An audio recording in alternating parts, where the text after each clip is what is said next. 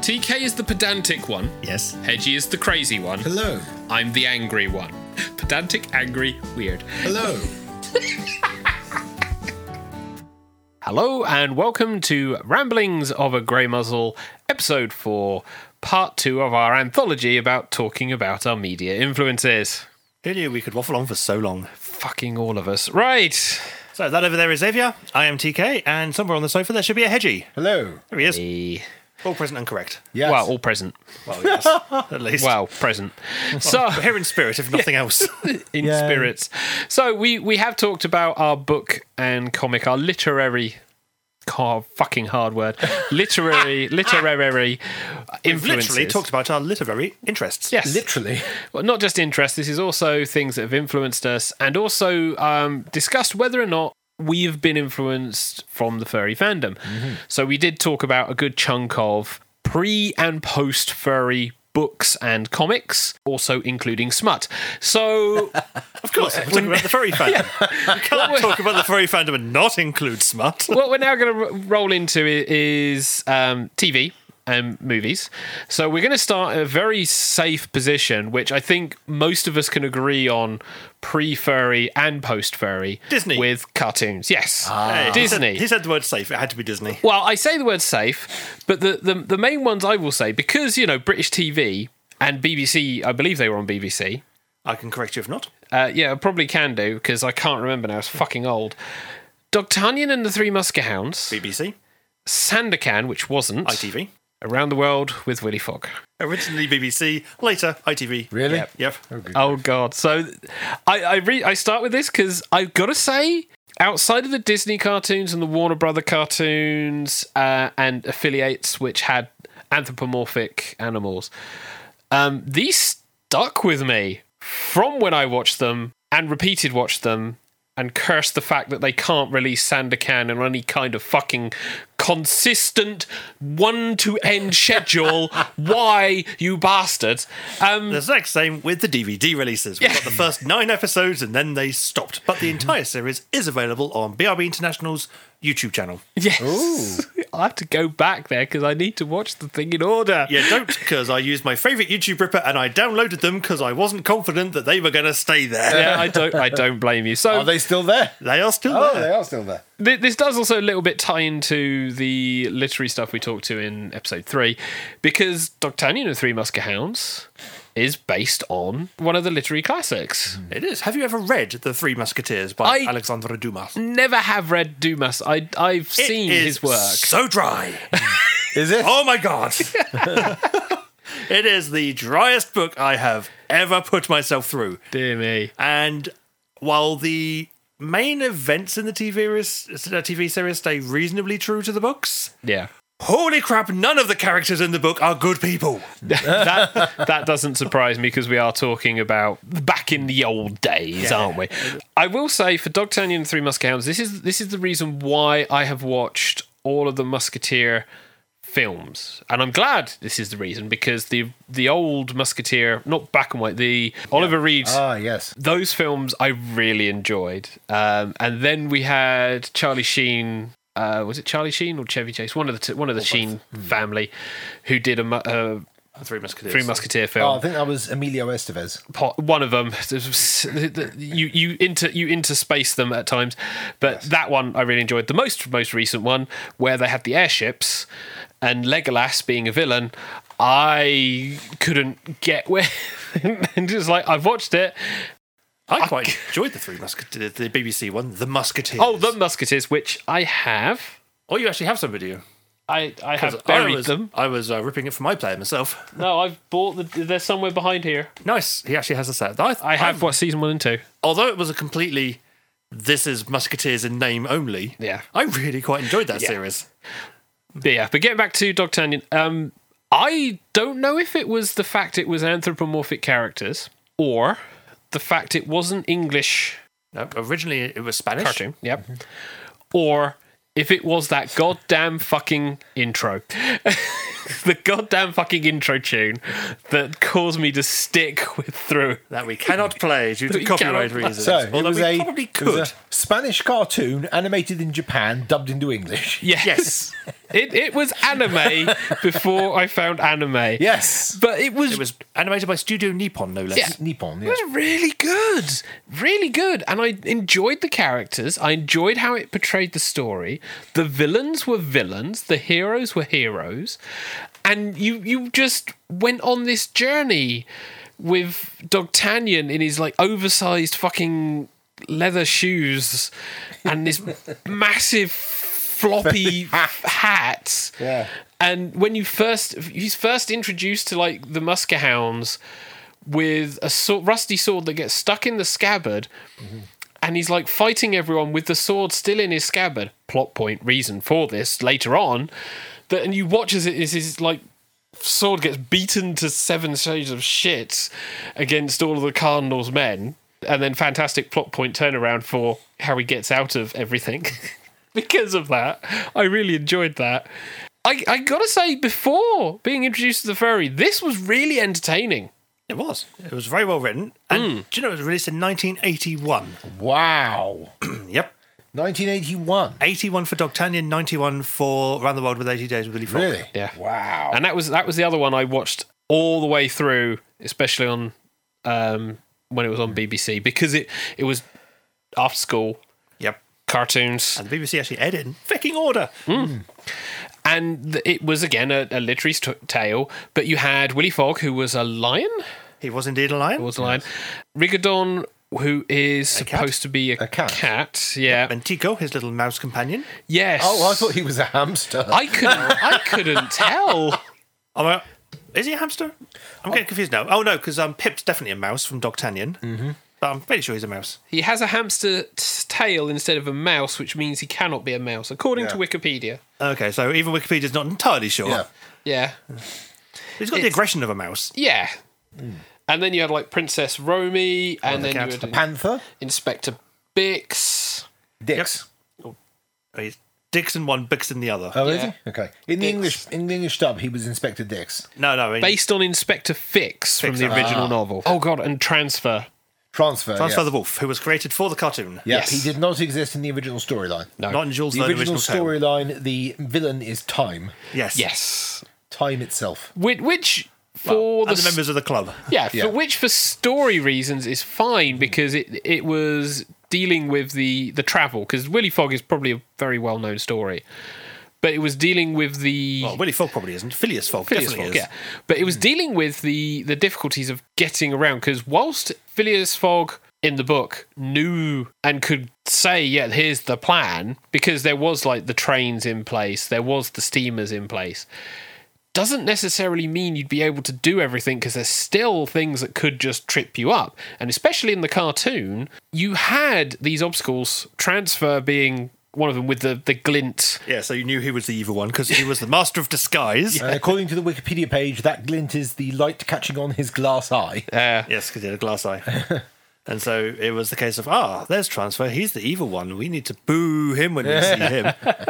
And he was there because Sullivan couldn't trust the fact that Willy Fogg's Monkson's claim of going around the world in 80 days was possible. And it's like, I don't think he'll do it, but I want to make 100% sure I don't lose this bet. Yes, because it was entirely around the bet, wagering his position in the, depending on I think he iteration. had something like his life savings were like £100,000, and he bet it all that he could. Well, he didn't bet all of it. Didn't he? No, he played, I think it was like a fifth of his wealth that he bet. But then he'd spent the other four-fifths in actually going round it, going around the world. So when he came back to England, He's pretty much penniless. he was penniless because he thought he'd lost. Yeah. Yeah, because it was the main topic of conversation was there was a theft, and they discussed whether or not they would catch them. And Fogg mentioned the way to get like third of the way around the world if you had thought of it, and hence that there was that escalation, which you then see in some of the other more recent films, including the Jackie Chan one, which Jackie Chan had robbed someplace for this statuette. Didn't need to be that, but I think it was purely so they could have the Jackie Chan and a Chinese martial art fight in China with the main villains. But yeah, this was a bet prompted to defend his honour because Sullivan bets Fogg £5,000, which back in that That era, was a ton of money. that's a ton of money to say it's impossible. There were then 3 other club members who increased the amount to £20,000. And of course, from that first episode, he then announces that he'll leave that very evening and promises to return to the club by 8:45 on December 1872. A year later. Not a year, Well, not a it's year. 80 it's days. 80 days, which is Oh, true, basically. Yeah. A bit less than a year. No, it's about 2.5 months. There's a couple of big points, though, from this. One of them was the introduction of this weird timepiece Yes, the watch. on a fucking piece of string. Rickedon's watch. Rickedon. Patrico's watch, sorry. Yeah, and it was supposed to be the accurate timepiece because it was entirely based on the position of the sun and how it reflected onto. I know enough about timepieces to know that sentence that I've just uttered, Bullshit. yeah, cannot be done. But it was the MacGuffin of the show. Because they made a big stress point of talking about going across the lines as you go around the world. Lines timelines. of latitude. Yeah, and it made sense because it was part of the conversation. It's not like the films, where it's like, we must stress that we are crossing the timeline 10 minutes before the end of the film. They had this as part of the conversation. Yeah. Because it was like, yeah, we know what time it's going to leave, but we need to make sure our watch is at the right time as we go through. And it then led into the fact that they hadn't realised that whilst they'd gone round, they had actually gained a day when they thought they were taking the actual amount of time. But Spoilers. yeah, well, the story, come the on. story's been out there long enough. But I got to say, I mean, pre-furry, I didn't really think anything of these. I mean, we grew up on Tom and Jerry. We grew up on Bugs Bunny. We grew up on Mickey Mouse. Yep. So the introduction of this kind of anthropomorphic character was easily accepted. But when you think about it now, how close are these more to furry than Bugs Bunny and everything? Because we're not talking, here's Bugs Bunny and occasionally in a costume. We're talking furries, really. Well, these were not played for laughs. No. Tom and Jerry, Mickey Mouse, Bugs Bunny are always played for laughs. This was a proper sort of literary classic, which was adapted into a children's cartoon. It was just basically humans swapped out for animals to make it more palatable for the kids. Yeah, but And it there was wasn't- the occasional sort of joke in there where transfer would get upended by sort of something ridiculous. And But that was- if you'd switched them back into humans, it wouldn't have affected the story in any way, shape, or form. Yeah. Unlike things like Tom and Jerry, Yep. Bugs Bunny storylines. I mean, even though he's going Elmer Fudd, if you had Elmer Fudd and a human, the joke doesn't exist. Doesn't work at all because suddenly that's a whole different dynamic. Yeah. Yeah. Yes. And it's something we never really thought about looking back at those cartoons.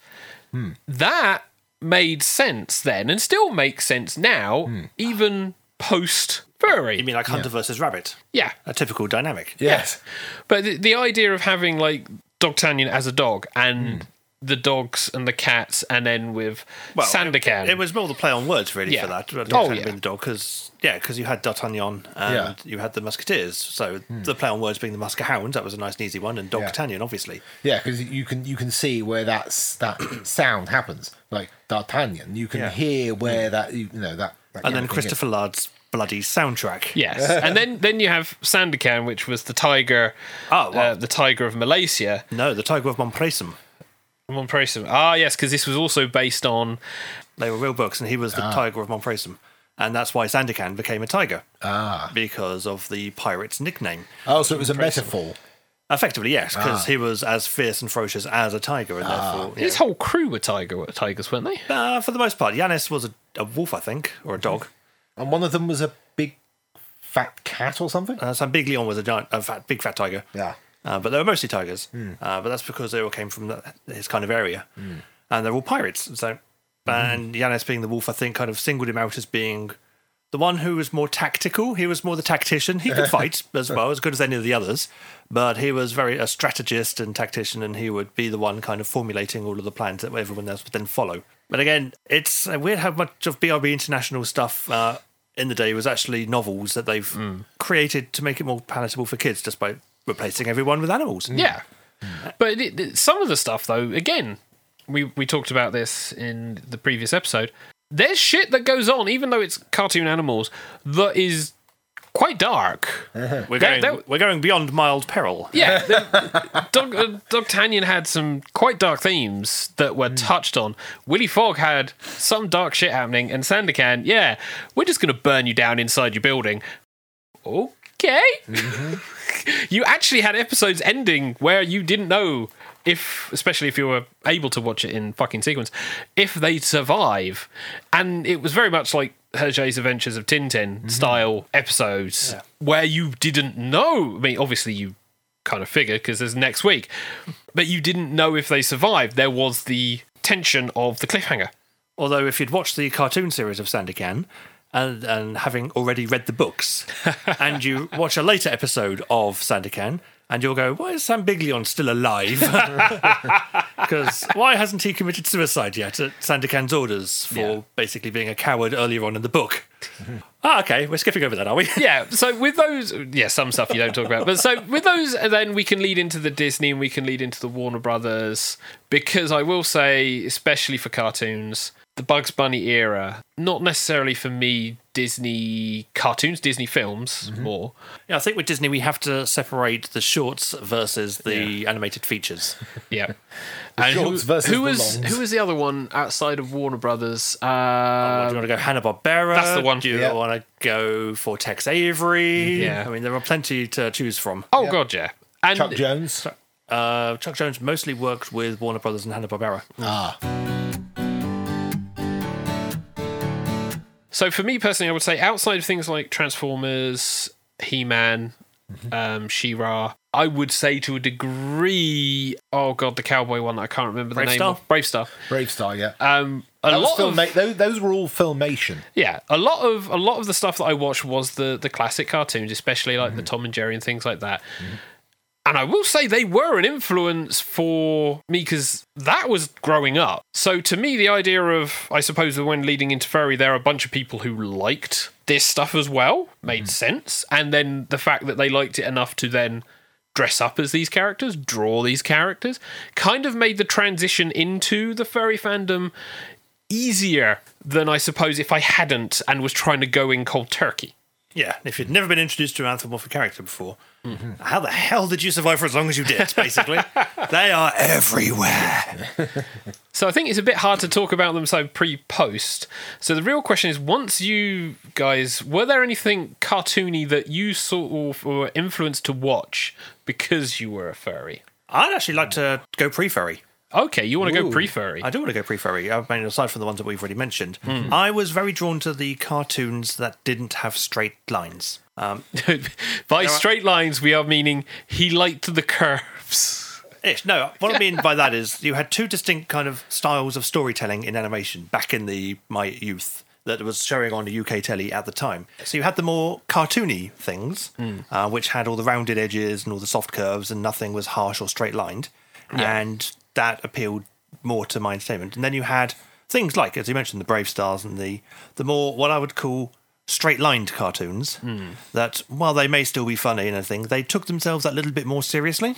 All right, okay. They typically involved more human characters. Yeah. And therefore they completely just turned me off as a kid. I was not interested in them at all. I hate people. Yeah, pretty much. I mean, that stayed with me my entire life. Yeah, but I understand where he's coming from because there's a different. I suppose you could very much easily define it in terms of things like Animaniacs, Freakazoid. Ah, yes. Where it's the entertainment value is The same. Pure wacky. slapstick, Yeah, slapstick. it's wacky. It's fun. It may go towards, and here's us making an adult jab at something, Animaniacs. Yep. But it's And Freakazoid to a point. yeah, Freakazoid to a point. But it's But I never got into Freakazoid. yeah. Oh, I really? enjoyed Freakazoid. Yeah, I never Freakazoid. got into Freakazoid because humans. there were too many people, basically. okay. And I didn't get my cute fluffy animals, and I wanted my cute fluffy animals in my cartoons. I'm sorry. But then Animaniacs had a lot of people in it. Yes, but the focus was on the animals. Yes. You had the Wacko brothers and sister. you well, had it was- Pinky it and the was like- Brain. it was- You had. They weren't really. They were never said to be animals. They were considered just. Well, they're certainly non-humanoid. They were the Yeah. Animaniacs. Yes. They go are their with own that. species. They of were, creature. their own species. Sort of The thing. the humans played a supporting role. Yeah. And so, even in the features, there wasn't really any features that primarily focused on the humans. They were always side characters. Like the Goodfeathers people were there. They were legs walking around and things like Yes. that. They weren't ever the focus. And the Animaniacs themselves had like Hello Nurse. I think and it was the Bouncers. Elmira. And that's Tiny Toon Adventures you're thinking of. Yeah, it? Elmira Yes. did come into Animaniacs, well, ish, in the terms of the Pinky and the Brain spin-off Yes. series. Yeah. And it was Pinky and the Brain and Elmira for a while. Yes. I thought it was Elmira. Oh, the little girl that the dog had to babysit. Oh, that's fuck. Mindy. Yeah, Buttons and Mindy. Buttons and Mindy's. Yeah, Buttons and Mindy. Yeah. And even then, it was still Buttons that was the lead character Yes. in that. You followed the dog. You didn't follow the girl. You followed the dog. Well, trying you to rescue the girl. You technically followed the girl, as did the dog. Poor fuck. Yes. Yeah. But in terms of the actual focus point of the for the thing, the dog was the focal point. Yeah. And it was his rescuing of the girl that then made the episode, and all the wacky shenanigans that he'd have to pull off to do that. In the same way that even earlier cartoons, for instance, like your Scooby Doo's. Yes. Oh, I got Christ. quite into Scooby Doo, but then the main focus was usually on how Scooby and Jaggy, to a lesser degree, would react to the overall mystery. Oh, God. The mystery was there because at the time, that was the Hanna-Barbera formula, due to other shenanigans that had gone down at Hanna-Barbera beforehand. And so once that formula had kind of been established, you got a load of Scooby and Gang rip-offs, all of the names of Yes. which I can't remember, but they were mostly 4 kids and a dog solving mysteries. Yes, yes. Hanna-Barbera did a whole lot of those in the kind of 70s and early 80s type thing. And so that kind of tradition of me not wanting to really focus on the humans in a story continued. And I mean, if we go back even further to Channel 4 early mornings in the weekends, Yep. we had really obscure, weird shit. And it was shit, but at the time you ate it up because it was fun and it was entertaining and it didn't have any fucking humans in it. Yeah. So things like Sharky and George. Oh, Christ, we're going that far back. We yeah. are going that far back. I mean, Yeah, oh, God. Sharky and George before Finding Nemo. Yeah, in by the way. retrospect, Sharky and George was terrible. Yeah, it was. And the intro always used to freak me out as a kid because it always used certain notes and in certain dissonant tones that did not sit well with me. But once we got past the intro, everything was fine. Oh, God. if you want to look this shit up, guys, Yeah. feel free. I mean, there are some stonking things out there that we've Oh, yeah. discussed already. I mean, there were some exceptions to the rule per se, but not quite. Things like Penny Crayon. Yes. But then again, that was very curved lined. And also things like the Raggy Dolls as well. yeah. Yes. Which again, very few humans, and we followed dolls, Yeah. of which there were various types of doll, and favourite being Sad Sack. But I think there was also there's that selection of very British, I will say very British or very United Kingdom, because also have to Well, think. very English, I think, would be Yeah. a fairer way of Well, saying very, it, 'cause- very, very not American, because you then also have to bring up things like Nogbad the Bad and Ivor the Engine and Hello, Ivor. Yeah, suddenly Yes. all this stuff comes out the fucking closet. It's like all of this stuff that you got into, but Then things like Nog and the Nog, and that, although he wasn't strictly humanoid, he was too humanoid for my tastes. that's fine. Uh-huh. Yeah, And so I never really got into anything that was overly humanoid. But if it was animals, I'd be, for the most part, all over that. I mean, we Yeah. mentioned in the last episode Rupert the Bear. I absolutely loved the Rupert the Bear cartoons, even though there was the occasional human in them, because it was about the bear Yeah. and the adventures that the bear got up to. And then the humans played the side roles. Yeah. And they were decent and interesting adventures that Yes. sometimes did have suspense in them, even though you all knew by kind of a few episodes in that Rupert had the plot armor of Yeah. ungodly quantities. but you also had things like the Will o' the Wisp, because that had a cartoon. Yeah, it did. You also had Wind in the Willows and Will o' the Wisp. There was Wind in the Willows was claymation, well, not claymation, but there was an stop animated. motion. There was an animated. And Willow the one. Wisp is a completely different entity to Yes, Willows. very, very different. Very Oh yeah, different. I mean, to be honest, I watch things like Stop It and Tidy Up, and I remember Yes, that yep. still to this day. Again, look this up. It's weird. It's very weird. Yeah, we got- Narrated by Terry Wogan, I believe. Yes. Yes. We had weird childhoods, but because we grew up in the Yeah. 80s. Yeah, cartoons were very odd. But in you were going back to pre because of the animalistic stuff. So we're also going to be talking about then Animals of Farthing Wood, the animated Yep. series. Yes, because I used to rush home from school for that. Well, the first two series anyway. The third one. third one, no. Yeah, the third That one, yeah, one- less so. That was one of those that I began watching, but all I could think about was how stereotypical the voices were. It's like, Toad, Yeah. we need you to be a very stereotypical old senile man, that kind of thing. Badger, we need you to be the old kindly gentleman. Mole, we need you to be the very, very terrified young child. Weasel, we need you to be as irritating as possible. Really, really irritating. Really put in that screech into that voice. You know, we want you that. Didn't like Weasel then. It wasn't that, it was just... No, God. he didn't. I never really... I didn't problem mind is- Weasel so much because she had the juxtaposition against Ada. Yes. And while they generally got on, you could always tell that there was a certain level of respect for Ada given by Weasel. And with Ada, there was a certain level of patience given towards Weasel. But when Weasel crossed lines, Ada kind of made it her business to be the authority figure in their little pairing. It was sort of the way that they deliberately made the voices so ridiculously defined that it stopped becoming believable. For example, Toad's voice was always, "Don't you worry about me, mateys. I know exactly what I'm doing." It's like we've got that Yorkshire accent, I'm a that sailor. gravelly tone, and the word matey used every time as if he's some old all right. sea captain. I'm gonna He's a have to toad. bitch slap He works you on the there. water. Yeah, I'm gonna bitch slap you here because being Hampshire and Devonshire, Yep. the accents and that for me made perfect sense because as you can tell from my accent, it's going all over the shop as I might go Hampshire and Devonshire. For me, the accents and the counties, that was basing them in a reality that made sense. It was kind of because the opposite side of this, the animated film of you've made me forget it. Want to sit down? That's the one where suddenly it was these very English actors, portraying bunnies in mid-county England, and it's like. I say that because we then also had Rick Mayall playing Keha. That was in the cartoon That series. was in the cartoon series. Sorry, it was some crazy Russision as far as I Yes, can in remember. in the series, yeah. In the fucking In the film. it's some Yeah. crazy Yes. Russian. And Rick Mayall's part, because I really enjoyed the film, and so when I heard about the original TV series, I was quite interested by this. You actually enjoyed the film? Yeah, The film was the amazing. film fucking scars you Yeah. for life. I mean, it is. Oh, like, she needs to grow some terrifying. balls. I watched it as a kid. It was like, oh, this is lovely. like, and oh. then people will agree the seagull scene coming in can Yep. terrify them. And then you have the general. Yeah. General Woundfort, yep. Fucking hell is he? And the implications of what he's doing with his warren.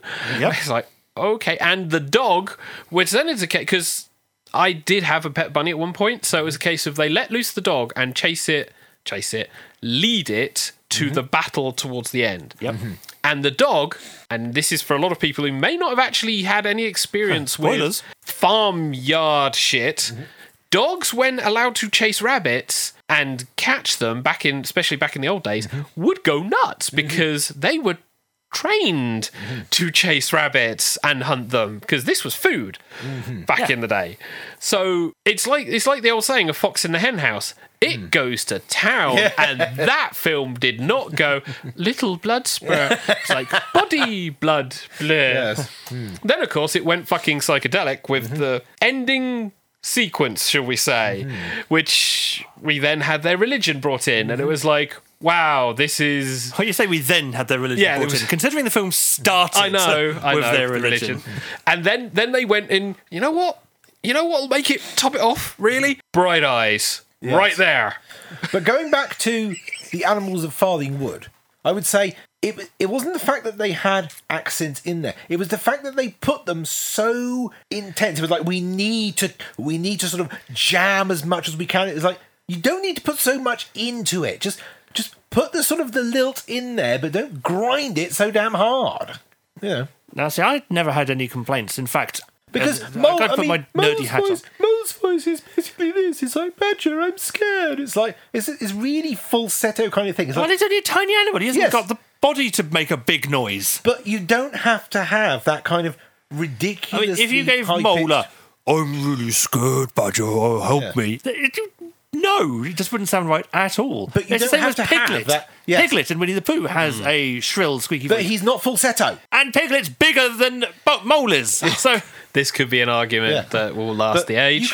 You could have Mole as sort of just a very soft voice. You don't have to have that ridiculous thing like that. You could just have him as a very light, soft voice. So- it would be easier. So because then you then don't have he's that not really terrible- he's not really grabbing your attention. Then he fades into the background. Outside of debating the voice actors, Yeah. would you say that this was something that you then post-Furry influenced you? Post-Furry, I bought the shit out of all the DVDs. Actually, post-Furry, I actually went back and did some research into things like the Animals of Farthingwood, and realised that Heron's voice actor was also the same voice actor who did primarily all of the male voices in the cartoon series Telebugs, which I used to watch when I was young. Which is about some anthropomorphic robots that went around helping the day and being nice to people. So even though that had that was not animals, you like that one. Again, it was rounded edges, and there wasn't any straight lines, and it didn't take itself seriously. And I can't remember the voice actor's name now, but he did a fantastic job of actually telling the story and doing the voices, and he was great. Wasn't it David Jason? No. No. David Jason did things like Victor and Hugo, And Count Duckula, and Danger Mouse, and things like that. Cosmo So- Fool. I was the opposite to you because I was heavily into things like He-Man, She-Ra, and what was the other one? Brave Star. Brave Star was I there. was all over that one. Again, Pole I Position. also went for Pole Position. I absolutely loved Pole Position. Mysterious Seas of Gold. Yeah. Oh, I would talk about that if I could remember it. I've got that on my Amazon wish list. I also went for a lot of the American Saturday morning ones, things like T-Rex, Dog City, I liked Dog City. Denver. Denver, Oh, God, Yeah. yes. But all those were on the Saturday morning ones, which I Yeah. would watch like crazy. Yeah, it was always on ITV, the Saturday mornings. Yeah. Oh, I was the fan of the Channel 4 ones. I would go Yes. Channel 4 at 6 o'clock in the morning. Channel 4 Sunday on. mornings. Channel 4 Sunday mornings were some of the best cartoons around. Just but that's where- was it Trans World Sport at Yeah. roughly the same time? But that's where I discovered the Sonic cartoon as well, because Yeah. Yes. I would watch that. I would go up, I would get up at 6 o'clock in the morning, watch the cartoons, and go out and do my paper round. And of course, I was then watching it because I would get up really early, watch it, and then I remember one week it said, and that was all from this insert name of cartoon. Next week, this slot will be taken up by Sonic the Hedgehog, and I thought, did I hear that right? Did I hear that right? It's like that sounded like it said this, Yeah. and of course, then next week it came on. It was like, oh my word, this is on here. If only you'd known how to use the TV times back in those days, you could we have- didn't buy the TV times. It was sometimes a rip-off. Besides, they especially- never had anything. All they had was 6 o'clock early morning. Yeah, And then sometimes 9 it just o'clock was didn't. when it actually started counting everything. They weren't always Yeah, detailed. they never had The anything. one I can't remember which one it used to be now, but they used to actually tell you which cartoon at which slot it was going to be. It was so handy because I'd read it the week before because it was always came out for the following week. Yep. Go, do I need to get up early on this Yes, weekend? yeah, I remember Yeah, that. but I was heavily into. I thought He-Man was absolutely brilliant because I would get all the read-along books and everything, and all the toys and all that kind of stuff. And I loved that series. I thought it was fantastic. The only ones involving, I never got into Are Real Monsters. That was because Nickelodeon, so we didn't get Nickelodeon. Sky, and I couldn't be dealing with that animation quality. No. I couldn't. Rugrats, I just stayed away from that like the plague. I thought it was ridiculous. I enjoyed that because I got introduced to that because of Saturday morning telly, if I recall, because you had Motormouth, things like that. I want to say it was on there, and then it was in the week slot. Yeah, it was in the BBC Kids slot, I think. Yeah. But I also was someone who was who had influences from things like Muppet Babies, as well as the craziest fucking cartoons. Because we had some really weird shit. Was it Rude Dog? Rude Dog and the yes, Dweebs. Rude Dog and the yeah. Dweebs. I watched that. That was Yeah. brilliant. And Oh, and of course, then there was the ones that I really got into was Heathcliff and the Cadillac Cats. Yep. Oh yeah. Yeah. Heathcliff, the Heathcliff one, Garfield, Yeah. which mentioned previously. Garfield and Friends. They- when oh they also God, had the yeah. Farmyard lot on as well. Yeah. Yes, and a lot of this, I will say again, it helped make sense when introduced to the fandom. I won't say I kept up with it. Well, I kind of did because I still enjoy cartoons. And I can remember things like Bonkers. Bonkers. And I think I've got some stuff on a hard drive Do you somewhere. know why Bonkers exists? Yes. Fucking I Rabbit, do. the film. Who Framed Roger Rabbit? That's the one, yeah. That Rabbit film. That rabbit film. Glad TK knew what I'm talking about. And what about that Rabbit film? That I think it's because at the same time as they were putting the film together for Who Framed Roger Rabbit, the other studio wanted to launch. I can't remember now. Hedge, Okay. what can you remember about the story of how Bonkers came to be? I believe that they wanted to make a cartoon series starring Roger Rabbit, but they didn't have the right to use the character outside of the movie.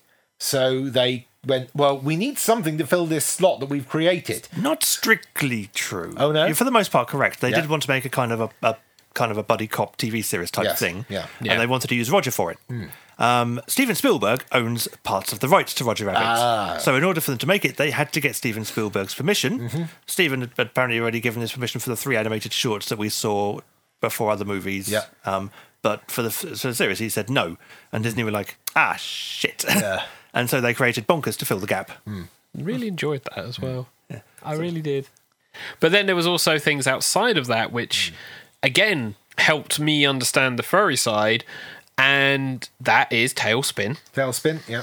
Straight Basically, off. most of the Disney afternoon canon there. Yeah, well, Tailspin because Disney film characters from the Jungle Book, fuck it, have a real life. It's like, Be okay. repurposed for Yeah, Yes. you've got a real life. Shere Khan in a suit. Yes, as a businessman. Okay. Yeah. You were As a intimidating. businessman who now walks on 2 feet. You're intimidating as opposed a to 4. tiger. Now we've got Shere Khan. It's like Lex Luthor, Shere Yeah. Khan. Yeah, put those two together, fucking take over the world. But you then also had DuckTales. DuckTales. Yeah. And I will say DuckTales' original series was very much Disney Clubhouse TV at times. Because it was, here's the episode. And next week, we have a different episode. They did have some overarching stuff, but that was the formula back then. But DuckTales now, because we've had 3 seasons that unfortunately won't get more, I would very much say, yes, me being a fan from back in the day was something that heavily influenced me. The people involved heavily influenced me, but also the fact that having gone into furry fandom, I have much broader appeal for that kind of setup. It's like it's a world with the anthropomorphic characters, and it's still paying homage to the original comics, and it's paying homage to the original series, and it's good. And it's got an overarching story. Yes. Which the originals did not. Yeah. But yeah, I can see that you and I, TK, have differences when it came to what we watched in our childhoods. Since you went heavily for the, you eschewed the human styles ones. Yeah. Whereas things like, for example, Jason the Wheeled Warriors was one that I absolutely adore because it was so dark and it had that One season. crazy, yeah. Season. But then I mean, we've got one season of Dungeons and Dragons as well. Yeah. Yeah. Dungeons and Dragons was one that it frustrated me. It frustrated me because Just a bit. every time they would get so close to it, it's like, oh god, Well, damn it. it's Will they get home? yeah. Yeah. When you've got a this is going off a complete tangent. When you've got a plot line like that where Yeah. the premise is will they get home, you can only run it for so long. And I say this knowing that fucking Quantum Leap exists. Yes. Yeah. Another thing I want the full season for, but it's as soon as you have a resolution, you kind of have to end it. Yeah. And that's the thing. It's like you will have that frustration, but once they've left, you don't go back. You know. But the thing with Quantum Leap is he never actually got to the facility again. He always leapt into somebody else. That they could not actually strictly true. see home and they could Yeah. actually, there was the tantalization they are that close. With Quantum Leap, it was just going through. So, Quantum Leap, they were originally looking to end it with him getting home. However, then he met God for the last episode, Yeah. so I have no fucking clue what And writer the shark was jumped. Yeah, it was- they ended it there, but yeah. But yeah. One thing that I remember actually was I was going to say before you went on somewhere else that Garfield and Heathcliff were competing comic strips in newspapers. Yes. And then the cartoons themselves were competing cartoons. Except for the parts where they actually combine them into the one. Well, they didn't combine them together, did they? Very sure. I don't know. No, I don't think Garfield and Heathcliff ever teamed up or anything like that. So. I wouldn't Yeah. be surprised. Anyway. I've got real recollections of them coming together for something. Anyway. well. So, post-furry cartoon influence. Yeah. So, you've become your furry self. Yep. Obviously, you've got your preferences from being pre-furry. Was there anything that, because you were a furry, you got into? I will put on the table, Yep. aside from the fact that it was CG and I like the stuff, I was happy to jump into Zootopia because I've gone through the furry stuff. For me, that was a very easy example to lay on the table. What about you two? I don't think Zootopia would have been something I'd watched because I was furry, but because that's the kind of... I love Disney anyway. Yeah. In fact, it was The Lion King, as we know from the original podcast, that got me into the furry fandom. Yeah. And so I was always kind of a Disney fanatic in that regard. But it was The Lion King that really got me heavily into Disney. To a lot more, because before Disney was just like a passing interest. They made awesome stuff, fantastic. So had I not found the furry fandom, I probably would have still seen Zootopia regardless. Whether or not I would have seen some of the other ones, not sure. But Zootopia would have appealed to my kind of tastes for less humans, effectively. Disney is one of the few areas where my kind of less humans rule does really go out the window. Because, again, they don't use so many straight lines in their animation. And so it was visually one that I could tolerate and appeal to. Yeah. And yes, while some of the very, very early Disney is a little angular, they just kind of soft around the edges to appeal for that kind of Western audience. And so that's why I got tolerated. But in terms of cartoons that I would have watched because of being a furry, I'm not entirely too sure there are too many of them, because furry kind of aligned with my cartoon styles. My cartoon styles of viewing didn't really align with furry. Ah, right, okay. And so I would probably never have found the Redwall TV series had it not been through furry. So that's one I can definitely quote there. Roger Rabbit found that a long time before furry. And so that was another kind of springboard into both Disney and the furry fandom in a way. But unless people start naming names, I mean, some of the preschool stuff I started watching because of furry. So I did YouTube trawls for various shows that sounded a bit interesting. For instance, Between the Lions, which is an American educational show that involved puppetry. Yes. And it had a couple of small cartoon segments in there. But you watch the opening titles for Between the Lions and you just see this god-awful CG mouse thing. And you think, oh, what the hell am I watching? Oh, Christ, yeah, you showed me this. Yeah, and then all of a sudden, puppets, and you're like, holy fuck, this is amazing. What happened? Yeah, it's like a family. Yeah, there's a family of lions who live in a library. And so it's all there to get kids to read and things. And it's so good. Even now as an adult, I'm going, why is this so good? Why is this... I wouldn't call it timeless per se, but it might as well be. It just makes you lose your words, really, which is ironic considering the subject matter. Yeah, I was absolutely blown away by how high quality the series was in terms of the puppeteering, the actual puppets themselves, and the storytelling. It gets a bit thin in plot in places. It's as it is an educational show for kids. It's kind of like a less interactive Sesame Street. It aired in 2000. Yeah. Hello, we're in 2021 now. That's over 20 years ago. A group of lions in a library. They must feel a lot of pride. They did. Oh, God. So what about yourself, Hedge? Well, I know one that is definite, which I wouldn't have gotten into Pokemon if it weren't for the furry fandom. Oh, Christ, there's I a was- sentence. I was in... What? Too many humans. I wouldn't have got into Pokemon if it wasn't the furry fandom. No, it wasn't. Because I was introduced to it when I went over to the USA for my first convention. And I was introduced to the anime. And He wants to be the very best. yes, like no Best one there ever was. Like, to catch Xavier, them you've is got a my funny real colour. test. To train them is my cause. I will travel across the land. Spreading far and wide. No, stop it, you fuck!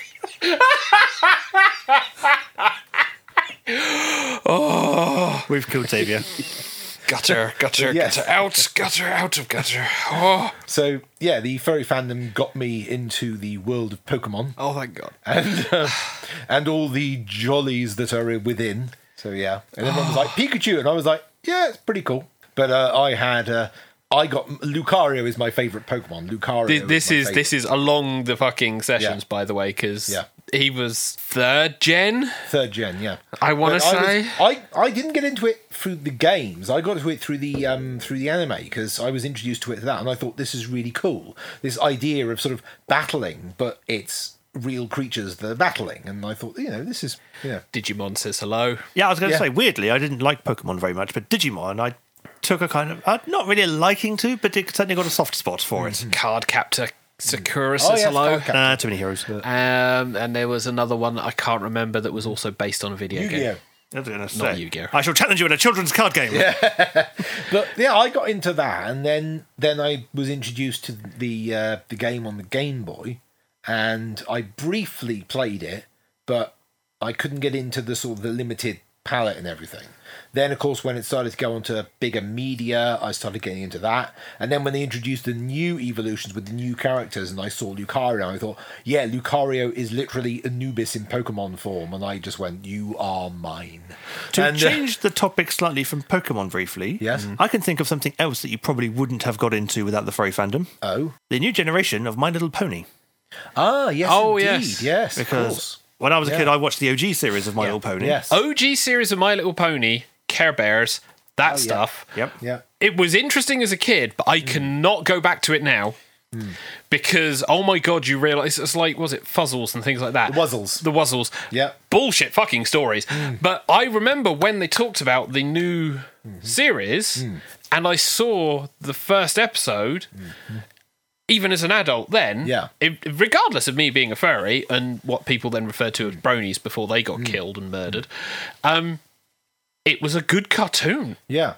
I mean, the actually reading about how Lauren Faust actually turned the OG Twee series into something that was modern and actually not patronising is an absolutely brilliant read for how she redesigned everything so that it would actually feel like the original but with a modern update is absolutely fantastic reading. So you say that it felt like the original but with a modern update. For me, Yeah. it didn't. I watched the first episode and profoundly did not like it. Well, it seems you're in the minority. Well, I think in the grand scheme, I'm probably in the majority. The but the main reason though is the original OG series was back in the day of cartoons to sell toys, Yes. and with My Little Pony, because I've seen Yeah. a This documentary was episode on the making of My Little Pony. These were toys that were heavily marketed towards girls. They Yes. were girls. They were completely gendered. It was like these are for girls. Well, it We are wasn't- marketing this cartoon towards girls. Wasn't just that. It was very much the let's get along together. Friendship is magic in that series, but it was very. There's a structure for this one episode, and there is very much a twee feel, and there's very much. It's an appeal for a very specific Yeah. audience, as in the people who are buying that toy, Yeah. who will spend time combing the pony's hair. Because this is what the original My Little Pony was not a little pony, and it was not movable. It was a big fucking Piece of toy. plastic, yeah. not all that big. Well, I say big compared to now. They shrunk them down, but the current set was not really being marketed towards the same crowd. And then the cartoon was, again, not really being marketed towards the same type of crowd. And the people who did it realised they can't do twee, and people are expecting overarching stories and interesting characters. And I enjoyed the fact that there was the lore of like the moon Yeah. and the two different The two princesses. princess ponies. I never stuck with it. For me, it was the art style. I quite got on with the original art style of the OG ponies. The stories, as you say, were paper thin, but Yeah. I had a couple of them on audio cassette because my sister was, back when she was quite young, was very into My Little Ponies. Yeah. So, of course, being the younger sibling, you often got dragged into... Play with my ponies. No, it was the, this is going to be on the telly whether you like it or not. Yeah. Oh yeah, that one. Yeah. And so I kind of grew up with My Little Pony in that respect because it being on while I was there. And there are some bits I actually really did quite got into, because you either get into it or you commit suicide, one of the two, out of boredom. And so now I chose to get into it, and I really quite enjoyed the OG Pony series to a degree, but I never really got into the toys a bit. My sister used to force the play along again. Dear God. You could tolerate that, because you could always get your own back with your own toys. So Yes. there's a little bit of give and take.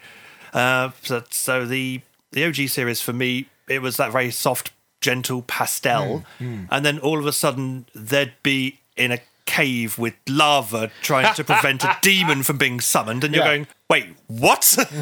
This has come out of nowhere. Or there'll be a witch who's chasing around some little flossballs around trying to kill them in cold blood, and you're going, this is aimed at girls. What the fuck are we giving girls? This is amazing. Why aren't boys getting this? We're getting like Action Man and G.I. Joe. Oh, whoopee, he's a war hero. There's a fucking witch trying to lay genocide going on down here. Give me. So, yeah, My Little Pony OG basically gave you all the twee, it gave you all the pastel, and then all of a sudden it just hit you with, and this is the shit you're going to be sitting with. But where did that come from?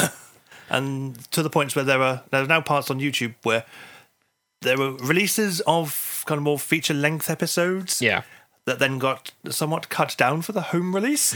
Yeah. I think one of them is called Escape from Katrina. And I think there were certain lines cut out because they were deemed maybe a little bit too adult. A little bit too, maybe we shouldn't be giving these to the young girls after all. And so they were trimmed. But yes, the modern My Little Pony Friendship is Magic. Yes, I wouldn't have got into that if it weren't for the furry fandom, yeah. So what was the other one before TK mentioned ponies? I don't know. Never mind. Okay, so let's say it was ponies and Pokemon. Ponies. Pokemon. There's a sentence. So we'll wrap As up your new fan comic. We'll wrap up the cartoons, because I think that's the easiest one for furries. Yeah.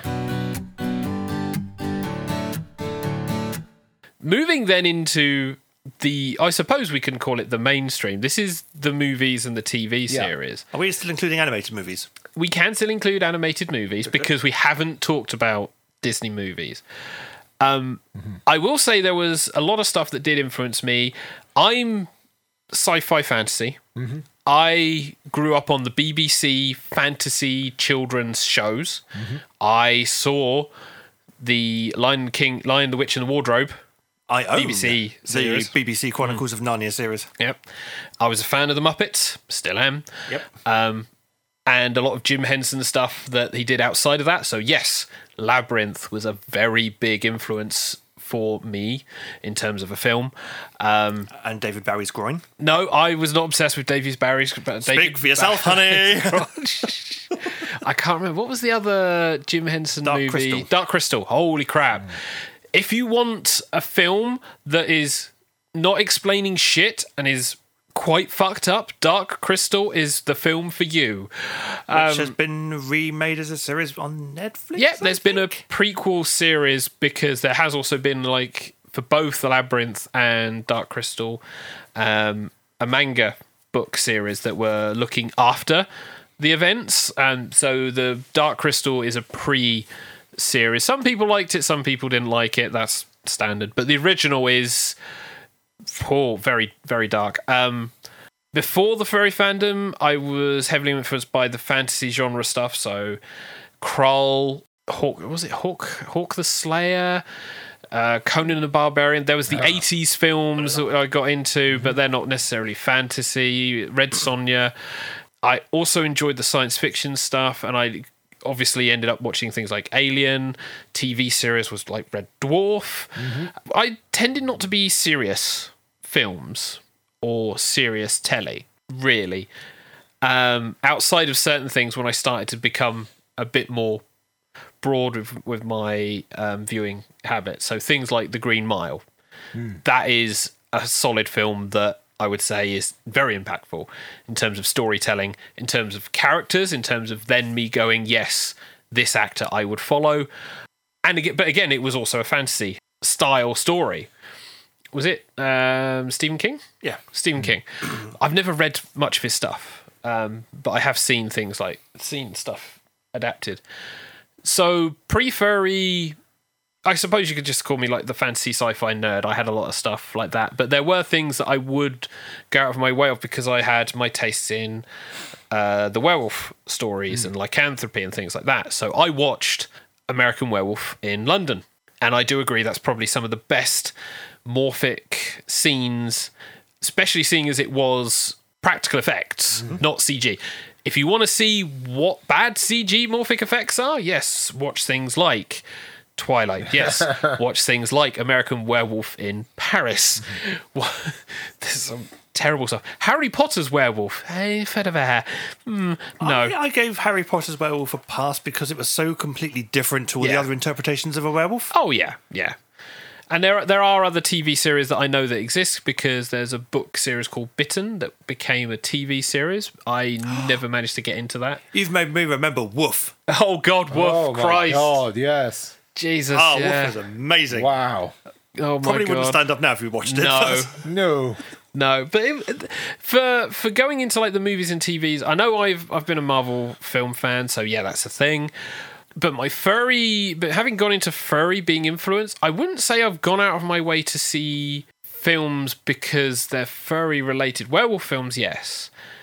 I still need to see like cat people. This is old films though, certain things because of anthropomorphism that is involved.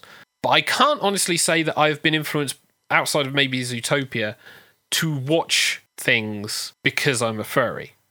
Not hugely. I don't know about you two though.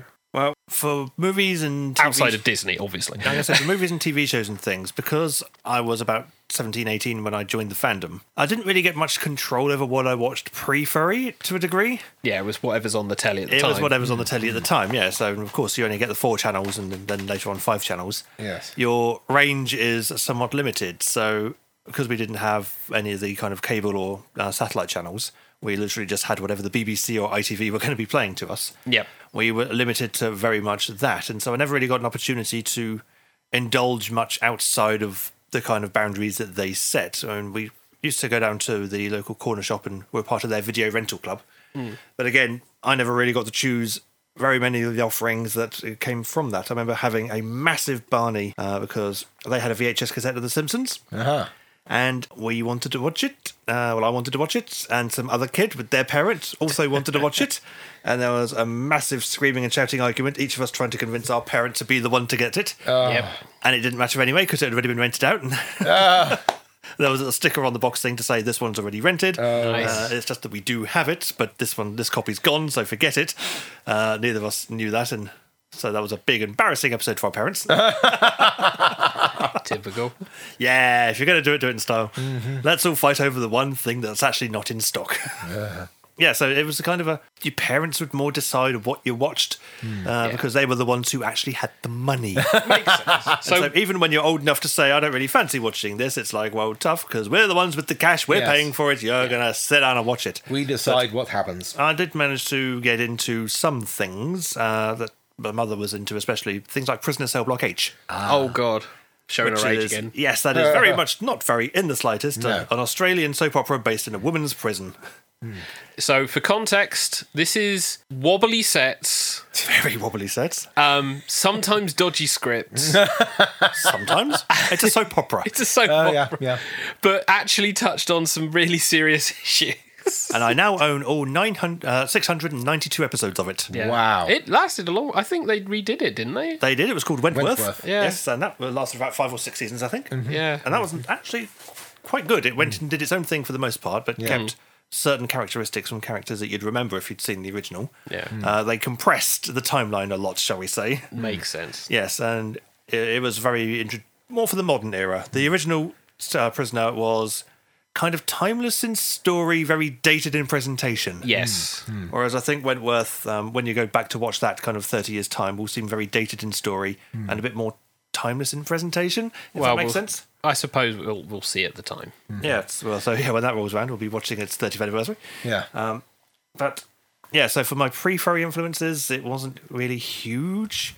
As you say, we got the Disney cartoons rented every now and again, so I was really fond of The Jungle Book. That was the first film I can remember seeing in the cinema. Wow. Damn. Because Disney used to rerun their old films in cinemas every now and again. Yes. And so when I was about 4 or 5, I think it was, we went and saw The Jungle Book on a rerun.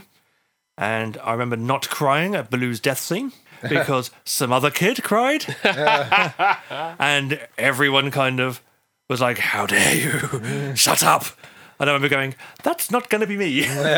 Never experienced that as a kid in the cinema. I never had the Bambi's mom died. I never had the oh shit character died in a cinema at all. I never had that, I unfortunately. did once, and that was with Brother Bear during the transformation scene. Wow. The actual music in that was the one thing that really sort of like was like, wow, this is incredible. I mean, The Lion King was one of the reasons it became my favourite film of all times is because it was the first Disney movie that made me turn on the waterworks. It was actually the opening line. Mm-hmm. And I was like, why is this doing this? I don't understand. I need to know more. Now, for post sort of furry for me, it was just sort of, I think I just started watching more anime, and that was what it is. But it was mainly music that I got into. Post that, because I met a lot of people at conventions who were musicians. I was introduced to Weird Al through the furry fandom. I got introduced to Weird Al through you, so technically that statement is true for me. Yeah, because a lot Likewise. of people would perform skits to the song, or they would perform different interpretations of it. Or they'd throw it on for DDR or band camp. Fuck, rock band, that's the word. We'll come on to that in another episode. Yeah. It was mainly music that I was introduced to. So Weird Al was another one. The Offspring I got introduced to via furry fandom as well. Offspring, you were introduced to them via the furry fandom. In 1999, yes. Now, when you say the furry fandom, do you just mean an individual furry, or do you mean an event or something that happened No, at a it's an convention? event. Because Weird Al was one of his songs called Traffic Jam was reinterpreted by 2 deaf people performing it in sign language.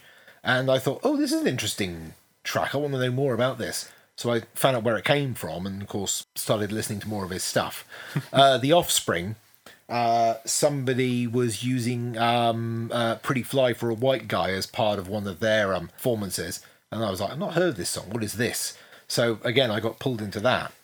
But the sort of the American punk and things like a band that no longer exists called Eve 6 was another one that I was pulled into as well. These really, really sort of strange sort of American pop punk tracks that some people in British society would think, oh, good gracious, this is terrible. I don't know why, but Eve 6 rings a bell. I Used to be a band. I want to say it's probably because of the influence of the bands in America at the time for the age group who were in the furry fandom at the time. Because outside fandom, because we now moved into music. Apparently, fuck movies. But outside, I'll drag it back to movies in a minute. that's Don't worry. good. Outside of the fandom, my influence for music to this day, I can narrow down to Queen. The band Queen. I have their greatest hits. I've followed a lot of stuff. I unfortunately don't have any of the physical media. Purely because now I've gotten to the point where I'd prefer to have my music on a device rather than 50 CDs. As much as I wouldn't complain if I had 50 CDs, I would also complain that I had 50 CDs, if that makes sense. But Queen was a heavy influence. Def Leppard was another influence, certainly, because British rock in general, but British rock is something that I've enjoyed. And then the other big one, randomly for me, has always been Wu-Tang Clan. Everyone's got to have one. Yeah, and it stuck with those 3 have stuck with me quite significantly. I mean, Evanescence I've picked up, a few others, but Queen, Def Leppard, Wu-Tang has been consistent. I can't say furry introduced music aside from you and Weird Al. I can't say furry introduced a lot of music. I will say furry introduced me to the idea of enjoying more music. Because of someone and their obsession with particular musical games. Well, see, I can't say the same. I've always been really kind of take it or leave it with music. Yeah. I very rarely ever kind of voluntarily went to listen to music when I was younger. I would always be more entertained either by reading or by what was on TV, by cartoons. But when I did find something I liked, I hyper focus on it to a point. Yeah. And so one of the things I hyper focused on was the music of Michael Jackson. Oh yeah, And that's so fine. Yeah. I now have sat next to me in the bookcase virtually his entire discography on vinyl. Yeah. Not quite his entire discography. I do have some gaps Yeah. to fill, but We if you can find the archives, we do have a show where we talk about. I think we have several shows where we talk about Michael Jackson significantly. back in the earlier seasons Yeah. of Tokyo Radio, yes, Yes. because I had so much of his vinyl laying around, so we had plenty to play. You'll have to dig around, but I mean, But I've also, on the vinyl collection down here, I have everything from classical music, bit of 1920s big band jazz and swing, Motown, and other disco classics, bit of pop, bit of rock, bit of metal, and also spoken word stuff. nice. Ooh. Including, I think I may have the entire vinyl discography of Monty Python. Ooh. That's fine. I know I had a record of. This is weird to say. I had a record because my brother was a fan as well of some of their concerts. I say I had a record. My brother had the records, and I would listen to that over and over again. Yep. But then that's Monty Python. That again was an influence. Monty Python, British comedy. Yes. For those people in America who may not be fully aware, look up Monty Python's Flying Circus. Yeah. British comedy was very interesting. So there's a reason why the British have a certain sense of humour. Monty Yes. Python, I would say, is certainly one of them. You want to swing us back to movies then, TK? Yes, so another kind of movie influence I had, which started from video games, which we'll talk about in the next episode. But I got quite into the Mortal Kombat films, Yes. and that then kind of sent me down the avenue of martial arts flicks. Oh, God, yeah. So when Channel 4 used to air their Bruce Lee films, kind of late at night. Not many Bruce Lee films. He wasn't in, not in many mainstream, if my memory serves Channel me. 4 went on this massive binge for a few weeks of just going, we're going to throw as many Bruce Lee films on the telly as we possibly can. And I was like, give them to my eyeballs. My eyeballs need this. Mine was Jackie Chan. I'm still a fan of his. But I do have a passing with Jackie Chan. I haven't really watched much of his stuff, but I do enjoy, especially his fight choreography. Oh, Christ, yeah. He had some amazing fights called film, especially the one in City Hunter, I think it was, with the Street Fighter cabinet. Yes. It's a very silly fight. It's a very silly fight. It's a very, very silly the fight. poor English actor who played the villain fighter in the Ken get-up. If ever you're going to do a film where you're going to do Ken Ryu's spinny kicky, don't drink a lot of tea. He learned after the fact. Because they take a lot of takes. Yeah. One thing I got into post-furry that wasn't influenced by furry, but was influenced by random channel hopping, Lazy Town. Yes. And yes. again, I hyper-focused on that. Yeah. I don't blame you for that because the quality for that series... It was so good. I mean, I want to say I would have found it eventually myself, but I'm glad because I came into the house and met you guys because it had the quality influence for you as a kid, a quality influence for you as an adult, and then a villain that you enjoy A villain with who music. was a proper, I'd say, cartoon villain. Yeah. In real life, in live action. Yeah, okay, a lot of the kids were puppets, thank God. So they were played by adults who knew how to act. Apart from Stephanie, who was the actual young girl, but even then she wasn't terrible. No. But the production quality was just through the roof. You could tell that they were virtual sets to some degree, but it all matched with what the actual physical set was. Yeah. There wasn't this kind of wild disparity in aesthetic between the two. It was heavily stylized, so it was probably easier to blend it in that regard. The real world objects looked more cartoony to fit in with the style. But Robbie Rotten was the absolute fantastic villain. I remember channel hopping when I very first found Lazy Town, and it was Spartacus versus Robbie Rotten, Oh, God. dressed as Spartacus. Yes. And they're both going, I'm Spartacus. Sporticus. No, I'm Sporticus. No, Yeah. Sporticus. And I went, this is a kid show and they're doing a Ben Hur spoof. Yes. You have my Spartacus spoof. Yeah. you have Spartacus my spoof. attention. This is just a note from Hedgie while editing this. I'd like to point out that TK said the word Spartacus at least 4 times, and yet somehow managed to say the film Ben-Hur instead of Spartacus. Oh, yeah, Spartacus. Right. And the thing is, they didn't dip in the references, and No, they didn't. They didn't shy away from a attack it because it's like. And then they gave me cheesy Eurodance, and Yeah, I was like, that's right. and I'm sold. But moving then to Hedgie before we wrap up the TV stuff, because I've got one last thing I want to talk about the TV. For you, Hedgie, was there anything that you, as a furry, because you were a furry, you were influenced then to watch in terms of TV movies? I think mainly it was just sort of picking out the cartoons that we never got on UK TV. Yes. So, for example, we never got Robotech in the UK. No. Which was a similar sort of like Transformers style. And I was introduced to that and sort of... Road Rovers. Sorry? Road Rovers? Oh, Christ. Yeah, we got Road Jesus. Rovers over Did here. we? Yeah, we We did. did. I do not remember that, because Yeah. I would have watched the shit out of that. It was as a kid if hard I'd to known. find. But Robotech was very interesting. I was like, this is very strange. And of course, Sailor Moon as well, which God. I'd never... Which, when I came back over, a couple of years later, it was there on Sky, but previously I'd never heard of that, and that was really weird as well. So all these kind of weird, sort of strange anime cartoons that was available on American TV channels for everywhere, but of course these I'd never seen before, and when I came back, of course, they were never on British TV, so I was researching and trying to find out what they were, and all these, and then of course they started doing crossovers with other comic books and stuff like that, and then someone at Archie went, hey, what if we do a Sailor Moon Sonic crossover? And Oh, Archie God. went, yes, we should do that. Archie was mental. Yes, Knuckles is now Tuxedo Mask. Oh my fucking God, Yes. really? Yes. The character who appears does fuck all. Yep.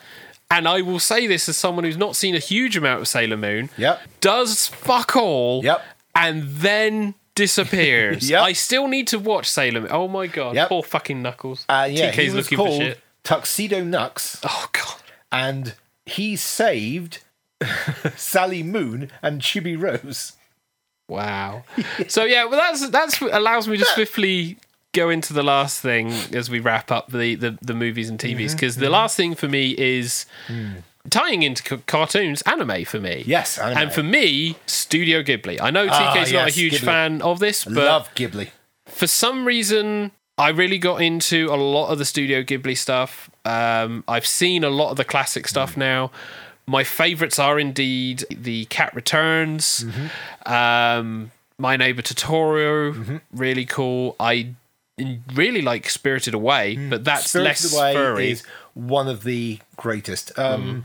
What's the Pompoko? Pompoko, yeah, I saw that once. Even though introduced to the furry fandom, watching that is surreal when you realise what they're doing. It was like, furry fandom's got this weird bent, Pompoko. Furry fandom's fine. They just have kinks. It's fine. But outside of that was then a lot of other stuff, because with anime they were less afraid of what I want to say being mainstream to an extent, because they seem to have a lot more freedom of exploring stories, exploring different characters. Netflix has been pulling some of these because they've also been... I mean, we've mentioned them on the show. Yeah. The most recent one being BNA, Better New Animal, where people were transforming into animals. Yes. And of course we have Beastars as well, which followed a similar vein. And there's another season of that coming out. Yes, there is. Beastars, I think you've seen Beastars. I've seen bits of Beastars. Yeah. It's a lot... It's not afraid to explore sexuality in Beastars to the point of completely turning... It's like Wolf, inexperienced. Yeah. Well, it's not really. Wolf, inexperienced, but everyone assumes the wolf is the bad guy. Yeah. Bunny, experienced. Oh, yeah, we know that. She's the one hunting him. Yes. Whereupon you go, sorry, what? And then BNA was it had like the fantasy tropes. It's from a studio that I followed anyway because of things like Gurren Lagann, Kill the Kill. It wasn't as good as those, but it did. It was something I could enjoy because again, transformations. It was a lot more lighthearted. Yeah, but there was the transformations, and it's stuff that I would say I would go out of my way and have gone out of my way as someone who's gone into the furry fandom to see. After that, I generally enjoy anime over Western cartoon now these days, because I will say Western cartoons have gone more the Steven Universe splodgy, blodgy weirdness. Yeah. As much as TK has his straight lines issue from back in the day, Yeah. my issue is when it's a cartoon that's drawn as if it's for kids by people who don't understand what kids want, but perceive kids want this. It's like But it's similar to the reason I've stopped kind of watching modern cartoons now. I mean, Yeah. aside from things like the Danger Mouse reboot and things like that. oh yeah, that's another good one. Where you've got shows that kind of have that very kind of classic design philosophy, but with modern techniques and things like that. So I'd never got into Steven Universe, despite the number of anthro characters in that and anything like that. I mean, basically Disney kind of turned me off their kind of morning streak with everything post Recess, when they kind of everything started being animated in Toon Boom, basically, because it was the age where they were ditching hand-drawn pen and paper animation and moving it on to directly digital animation. Yeah. And so they were then becoming a lot freer with their kind of block colours, and the lost art of ink and paint was gone and replaced by digital colouring.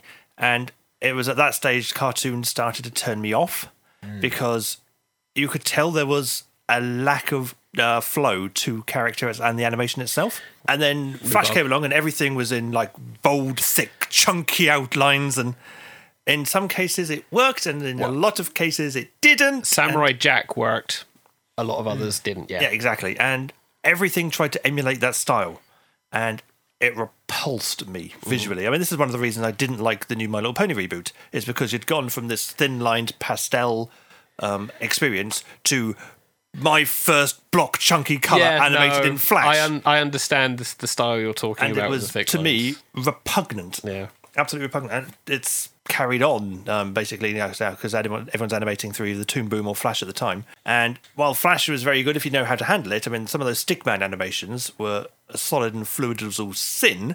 Most people just took advantage of motion tweening. Yeah. So you would have, instead of creating an animation now, you would basically be doing puppetry with very static elements that would then combine together to give the impression of motion, but characters wouldn't. Yeah, they'd have a bend in their elbow, but there wouldn't be any other bends anywhere else. Yeah. Not to say that there are styles that do that well, because there are styles that do that well, even in mainstream. But if you're going to have a style like that, you need to use it well, and you need to have it for the right material. Yeah, I mean, whereas now it's cartoons these days are getting better. I mean, especially with CG. I mean, the Tom and Jerry cartoon, Tom and Jerry film that's recently come out. Yes. Which was appalling from what I can see. But the most interesting bits were the Tom and Jerry bits where they were CG animated, but then cel shaded to look a bit more hand-drawn 2D. Yeah. And they've got aspects of classic forms of animation. For instance, you've got squash and stretch, which is so hard for me to say. And some of the core philosophies of why Tom and Jerry worked is because, for me anyway, I don't know if anyone else agrees with this, but the old classic Tom and Jerry's, when Tom gets hurt, he has a body structure, effectively, that shows you he has been hurt. Yes. For instance, he doesn't just kind of squish completely into a solid wall and then just rebound back. He will have an initial small squish, and then go rock solid. Yeah. As in, if you ever watch slow motion of someone being punched, you know, it kind of they get the shockwave through the face, a bit like jelly. And Tom was very much like that. There'd be the initial couple of frames of squish, and then there'd be the hard, heavy impact for the rest of his body to then ricochet against, and it looked painful. Yeah. They very much did visual slapstick comedy to a T. Indeed. To the point where if you see other cartoons then doing it, or trying to do it, you had a standard, I suppose you could say, that you could match it to. Because I know there were some cartoons where it was a case of you had the frying pan over the head and the vibrating characters. But that was always the trouble with all the other animation houses doing it. Tex Avery was great if you wanted to blow people up. Yes. If you needed an explosion, you'd go to Tex Avery. If you wanted hard gratuitous violence, you'd go to Hanna-Barbera. Yes. Because they knew how to do that. But for especially the Warner Brothers and the Disneys, if someone gets hit over the head, say with the handle of a broom or something, Yep. it would just kind of cave halfway through their skull, and they'd just be left with that cartoon dent in their forehead. Yes. Yep. And it's like, well, that person's made of basically plasticine they're not feeling hurt. Yeah. Their body has just absorbed all the impact, and now it's been a mild inconvenience for you. Daffy Duck as being probably the best example. He has his beak blown off of his face Many times, yes. Many times. Swivels around his head a lot. Yes. Yeah. And for them, it's just a minor inconvenience. There's no kind of feeling that this has hurt them. Yeah. And it's the lack of that, okay, yeah, haha, he got his beak blown around a bit. It's so funny, tickle to chuckle. But there wasn't the kind of the slapstick, no, actually, yeah, that bloody hurts.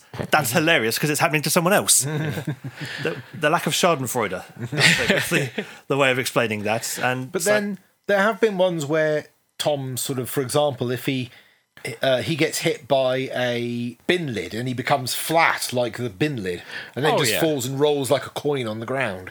Occasionally you will have times when they do mould into the shape. Yeah. But a lot of the time the humour isn't... That's once, because other times it's like they're beating each other with baseball bats. Yeah. They're blowing each other with fucking dynamite. You know, it's the mousetrap gag.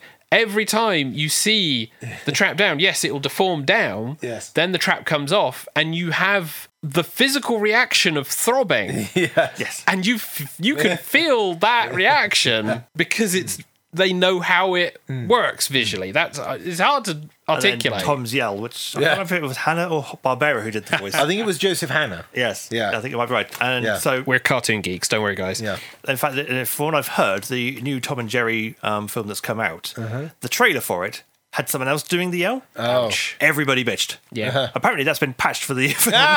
And they've dug out the archives of... Well, it's the fact that it's the old-fashioned microphone, which sounds like it's a massive echo. Yes. So that amplifies it. It's the thing is, and we'll finish on this for this episode. For the fans, their expectation is that's the sound. It's like if you know there's going to be someone falling off a building, there'll be the Wilhelm scream. Yes. If you don't have the Wilhelm scream, it's for some reason not quite the thing. It's not quite right. Yeah, and it's having that expectation, and this is why with the Sonic film, which we managed to not mention until now, it's shocking.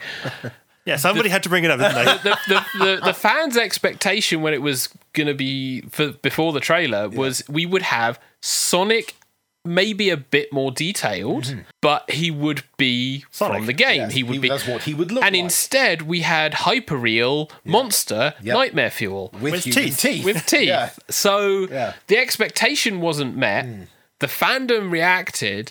People bitched that they then went away and did it. But the trouble is, they're not making a film for people who want Nightmare Fuel. They're making a film for people who wanted to see Sonic. Yes. And if they hadn't done, I know we mentioned this in the Sonic episode, if they hadn't done it, no one would have seen the film. And it's not the greatest film. Jim Carrey does a good job. The rest of the guys do a good job.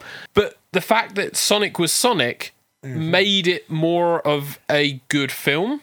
Thank you, Tyson Hess. I think one of the best reactions I saw to that is as soon as the first trailer dropped and they revealed the design for Sonic, everyone went to Eddie LeBron's Blue Core Studios Sonic fan film page and went, yeah, we're so sorry. So yeah, we will wrap up there for this episode. Yeah. This is episode 4. So far. Part 2 of us discussing our media influences. We will be back again with another episode where we're going to be talking about video game influences. So we'll need to say our good nights. Before that, thank you very much for listening. This has been Ramblings of a Grey Muzzle.